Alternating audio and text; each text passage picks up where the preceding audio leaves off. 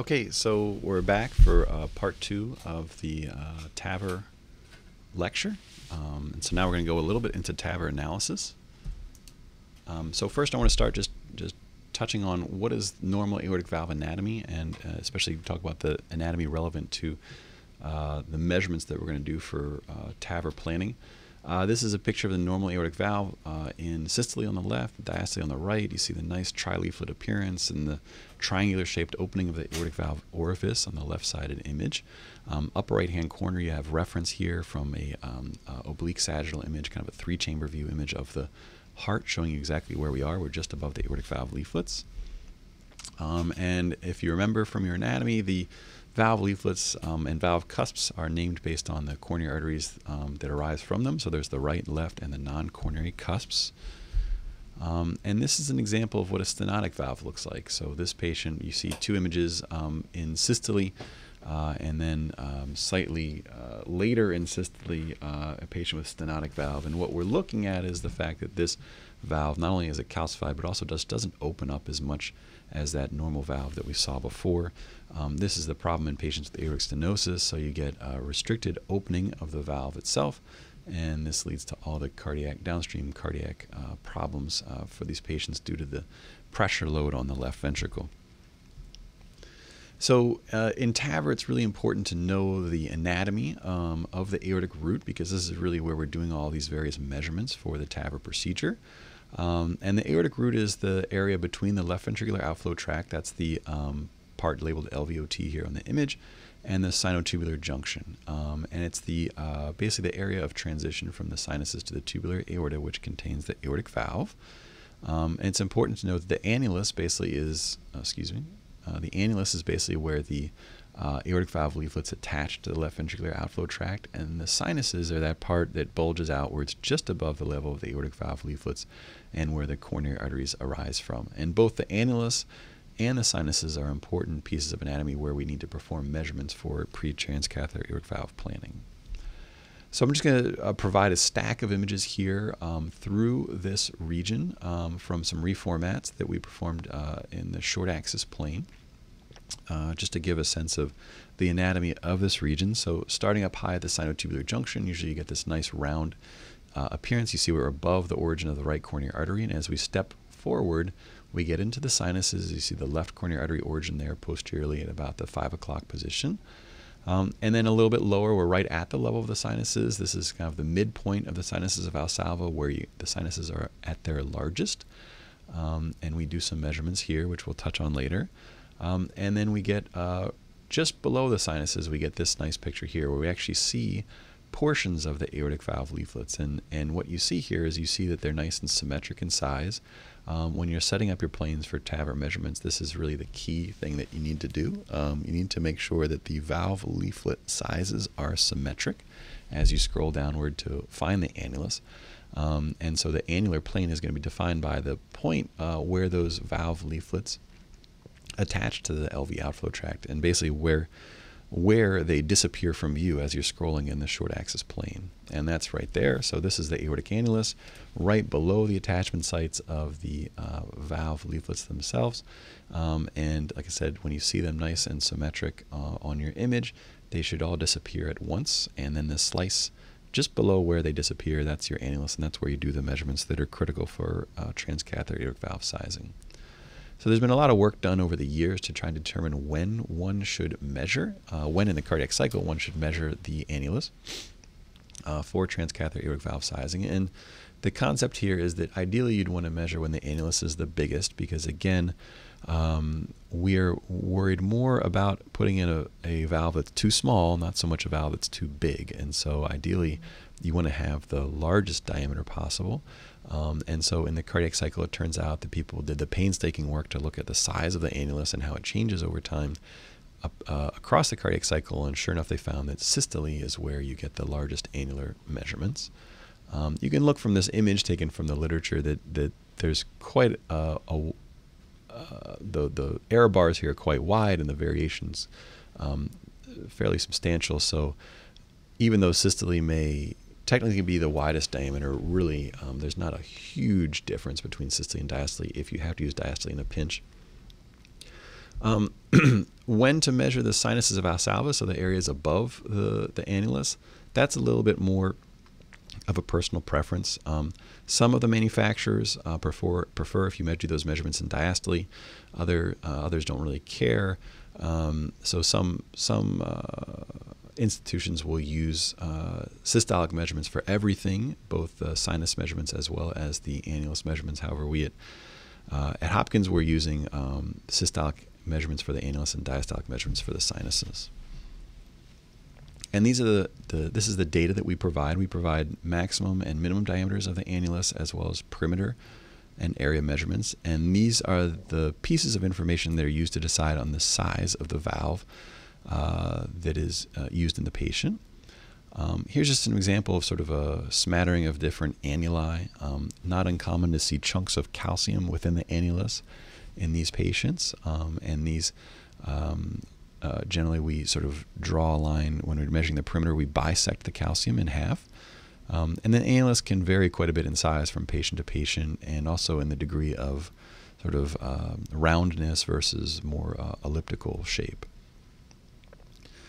Sinuses of Valsalva. So the annulus is very important for sizing of the device itself. The sinuses of Valsalva are really important to measure to avoid problems. And the main problem you worry about is that you're going to push these diseased leaflets into the sinuses, and the sinuses are not going to be large enough to accommodate those diseased leaflets with calcium, and they may result in coronary obstruction. And here's an example from the literature of what this could look like. This is an image of somebody who had pre and post TAVR acquisition, and you see this big hunk of calcium that's displaced into the space of this non-coronary cusp. And so this is fine because there's no coronary artery arising there, but if this happened in the right or the left cusp, then that could present a problem for this patient. So this is an example of what we provide as far as annular measurements. So in the upper right-hand corner, there's annular diameters. We take a cusp to commissure measurement and average the three. And then the bottom right-hand side are measurements of the annular, I think I said annular, I meant sinus diameters of upper right. Bottom right, sinus heights. And so we take a measurement from the level of the annulus, or where you see the attachment site of the valve leaflet, all the way up to the sinotubular junction. Again, you average the three. And as long as they're above a certain safety threshold, which is provided from the manufacturer, then you can feel safe that there's enough room to put the device.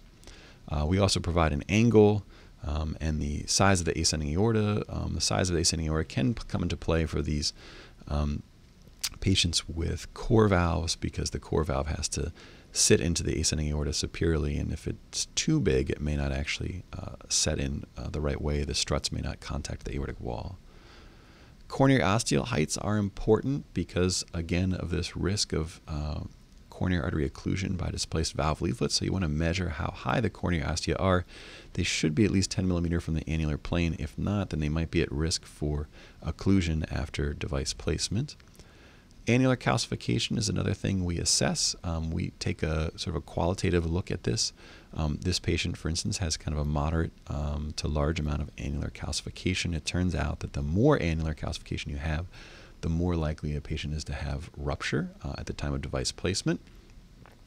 The sapien valve uses a balloon expandable method for placement, whereas the core valve itself is self-expanding.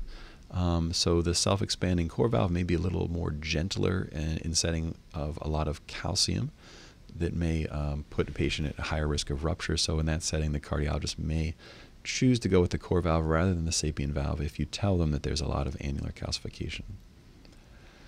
This type of calcification you see here, this is called the aortomitral continuity, this piece of anatomy right between the aortic valve and mitral valve, and that calcium is also associated with a higher risk of rupture. So we report it if we see it. We just say, there's a lot of aortomitral continuity calcification here. Be careful, basically. Bicuspid valves are interesting. So it turns out if you see a bicuspid valve, then you should report it, because not because the patients won't get the valve replaced, but rather that they tend to do a little worse after the procedure than normal patients with a tricuspid valve. So it's good to obviously have that discussion with the patient and temper expectations a little bit. Also, if the patients are involved in a clinical trial, a lot of times they will be excluded if they have a bicuspid valve. Here's just an example of a couple variants of bicuspid valves that you may run into. The more common sort of simple variant is on the right-hand side. That's where you have two discrete valve leaflets. Very easy to say this is a bicuspid valve, a no-brainer. That's what we think of when we think of bicuspid valve, but actually the image on the left shows you what's actually the more common presentation of a bicuspid valve, which is a patient who has fusion of two valve leaflets, typically the right and the left, with a ridge in between called a raphe. And so that patient has a bicuspid valve as well, right? You don't have complete opening of the valve orifice, and you have this fish mouth appearance, but a little tougher to diagnose unless you have cine imaging to help you. So this is just a summary slide of all the different measurements that we provide when we do our transcatheter aortic valve evaluation, and this is something that you have to have a discussion with your local cardiologist and surgeon about what they need, but these are pretty typical.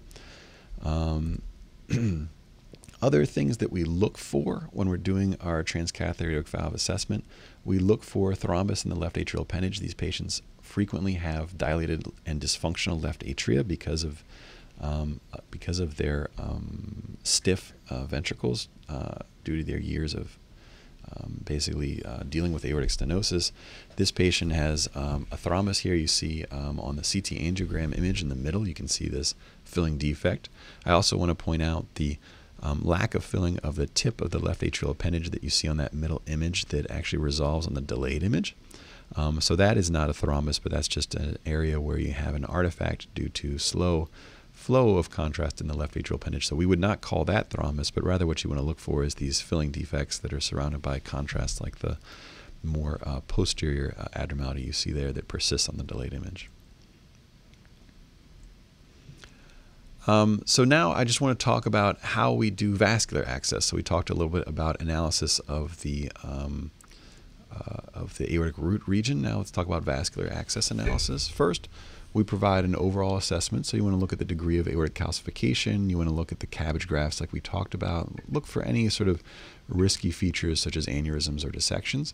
And then we do sort of a piece-by-piece evaluation of the vessels, looking at the different segments and assessing their diameter, tortuosity, and calcification. When we do our generic sort of general overview of the aorta, we look at the severity. This is very much a qualitative assessment, and we give a kind of gestalt of the severity of the aortic calcification from none to severe and porcelain aorta. And here's an example of some cases that we would consider mild, moderate, and severe. When you're actually looking at the vessels themselves and doing segmental measurements of the vessels, we talk about severity of vessel calcification, and some authors have proposed using the degree of circumferentiality of calcification to help you define whether it's mild, moderate, or severe. So this is an example, moderate being greater than 50% circumferential calcification, up to 75%, and severe being over 75% to basically complete circumferential calcification. Here's just an example of a case we have, a porcelain aorta. You can see the really extensive calcification. This patient would be a terrible candidate for open aortic valve surgery, and so this is a great candidate for TAVR in theory. Another patient with a really, really extensive calcification, again, not going to be a great candidate for open surgery. Cabbage grafts we talked about as well as a reason, is something to pay attention to, something that can help tip the balance towards TAVR away from surgery. You want to tell the surgeons basically if they have any grafts, patients have any grafts that are at risk, and they're at risk if they're less than 1 centimeter to 1.5 centimeters deep to the sternum in the midline, where that saw will be placed when they open up the sternum. So here's an example of one of those cases. You can see this aorta too. I'm not even sure where it's going, but this aortic graft is really, really close to the sternum there posteriorly, basically stuck up against the back of the sternum. And so if you were to open up that sternum again, that vessel would certainly be at risk for injury. What about other stuff? We often see these patients, again, are often quite elderly, and they have a lot of atherosclerotic disease. So we often see aneurysms, dissections, nasty ulcerated plaque. There are no real guidelines on what to do with this stuff. So if you see them, you certainly mention it and let the cardiologist or surgeon know. And they may avoid areas that have this sort of nasty plaque. But again, if the patient is really, really sick, then they probably just go ahead and do it and sort of cross your fingers and hope for the best result possible. Now, so besides, after this, you do sort of the overall assessment of the aorta. What we usually do is then basically drill down to individual vessel segments and provide vessel diameter measurements. And it's important to know that these measurements really need to be high quality, short axis measurements that are perpendicular to the vessel wall. Generally, almost everybody at this point is using 3D imaging platform to create curve planar images that allow you to obtain these short axis measurements. And you're going to get them at multiple levels, again, multiple segments of the vascular anatomy. You want to find basically the minimal diameter at the abdominal aortic level, the iliac artery level, both common and external, and the femoral artery level. And the bottom line is, if it's too small, then they're not going to put in the device because they're worried that they might rupture that vessel. So vascular damage in the old days was much more common. The older initial sort of devices that came out were larger with larger sheaths, and now over time they've been able to streamline these devices, and so the risk of vascular injury has gotten quite a bit lower. Just image on the right of a patient who had big pseudoaneurysms after device placement. Other complications you look for: dissection, rupture, pseudoaneurysm, hematoma, anything basically that can happen from sort of any iatrogenic injury you can get from vascular access. There's this term you might hear, it's out there in the literature, called sheath to femoral artery diameter ratio. It's a very, very simple concept, which is basically that you take the size of your sheath, the outer diameter of your sheath, you take the the diameter of your vessel, and you take the ratio of the two. If the sheath is bigger than the artery, i.e. the ratio is over 1 or 1.05 in this case, then that's a risky situation. You don't want your sheath to be bigger than your vessel, and so you shouldn't really do that. Use that vessel for access. This is a paper from 2014 from the literature talking about all the different sizes that are needed for vascular access using some of the more recent devices. This is the core valve and the sapien, and basically the general rule of thumb is you want to have a vessel diameter of 6 millimeters or more to be able to place a TAVR valve. Here's just a visual example of what we do. We use our software to obtain curve planar segmentation of the vessel, and we get right there, and then we do a short axis evaluation and provide minimal luminal diameters. A lot of the software now will do this for you automatically. They'll find the minimal diameter, automatically by segmenting out the vessel wall. That's sort of variably successful, I found, depending on how much calcium a patient has, and a lot of times we go with the sort of eyeballing technique where we just scroll down, up and down the vessel, and just find the minimal diameter ourselves manually. Same thing for the subclavians. We do subclavian analysis. We really only provide subclavian measurements if we need to, because we know that the iliac route, if it looks good, then there's no need to go for the subclavian. But if needed, it's there, and easy enough to provide the measurements. Just an example here of a case we had with very poor iliofemoral access. Important to note here that you have a very discrete lesion, and so you might want to let your colleagues know this, because this is a patient who may be able to get a stent, perhaps, and that's certainly a type of approach that can be done where you stent a lesion, and then once the stent's in place, you can insert your sheath. Another example, now this patient probably wouldn't be a great candidate for stenting. You can see there's extensive calcification both on the left and the right side. It's going to be a lot harder to really successfully stent this patient due to all of the severe disease. So this may be somebody who needs to go subclavian or some other access route. We also, in addition to measurements, we provided assessment of vessel tortuosity from mild to moderate to severe. And basically here we're going off of what's the angle that the vessel passes through. If you look at the severe, all the way on the right, the vessel is taking about a 180-degree kind of hairpin turn. And in the moderate category is more around kind of like a 90-degree bend, and then mild is less than that. So TAVR complications are fairly well documented. This is an evolving story, so devices have been changing and improving over time, and so many of these complications have been on the decline. The only exception I would say here is that heart block is still a very common complication, although I think probably a little lower prevalence than there used to be. Still quite common in these patients. The patients are often, again, elderly, and they have sort of disease of their conduction system to begin with, and then when you put the device in, it puts pressure on the conduction system and basically causes a mechanical injury that can lead to heart block. Other complications that can happen actually during the procedure itself. You can have rupture of the annulus. We talked about that as a problem that can be associated with a heavily calcified annulus. So the annulus is very stiff. You're trying to put a stent in that very stiff annulus, and you may get actual frank rupture. Fortunately, a very rare complication. Valve migration would be basically you try to put the valve in one spot and it just doesn't quite fit and keeps moving, and there are certainly case reports of valves that eject into the ascending aorta or arch or beyond. Obviously, that's not an ideal situation. Coronary occlusion is kind of the dreaded thing that we talked about before, so that's why we do our measurements of the coronary arteries, and you want to make sure you avoid the valve, the device itself, covering up the coronary arteries and blocking coronary artery flow, and that certainly can lead to very poor outcomes.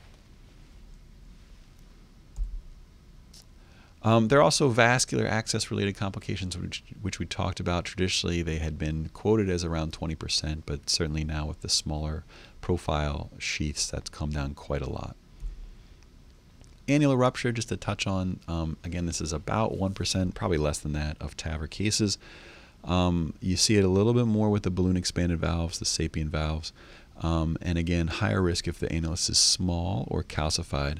And this is just an example from the literature. We don't have one here, but this is a picture of a pseudoaneurysm related to basically a contained rupture of the annulus in this patient who had a sapien valve. This is an image from the literature as well of somebody who had coronary occlusion. You can see on the left-hand image, this is intraoperatively. The device has been placed and they're performing an injection above the level of the valve, so you should see filling here of the left main coronary artery and LED, which you do not, and that is because they've been blocked by this valve. And this is the post-mortem image showing the black arrow shows the ostium for the left main, and then the white arrow shows the edge of the valve, which is covering that up.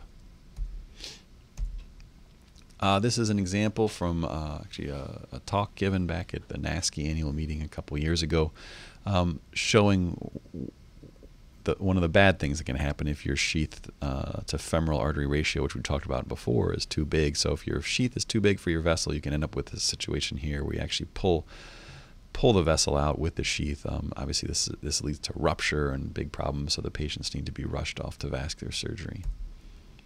Pseudoaneurysms can happen with any type of vascular access, so that's not uncommon with any type of endovascular repairs, whether it be for abdominal aortic aneurysm or for TAVR. And AV fistula as well, certainly something that we can run into. So that sums up, that's basically the end of a talk. So this last little bit finished up for you. And so just to recap, so we had a three-part review here. In the first part, we talked about how aortic stenosis is quite common, and TAVR is a booming field and probably coming soon to a hospital near you, if not there already. CT is the standard of care for pre-TAVR planning, and we optimize our CT protocols to perform a gated cardiac evaluation of the heart and CT angiogram with runoff to the pelvis. Our analysis really focuses on these measurements to A, size the device, and B, determine where to use or where you can obtain vascular access, and then C, identify any risky features such as annular calcifications, etc. And then finally, in this last part, we talked about post-TAVR complications, which are uncommon, but we can see them occasionally at CT, particularly vascular injuries, so we want to be on the lookout for those. And just some references in case you want to go back and do a little bit more reading. And thanks a lot for your attention.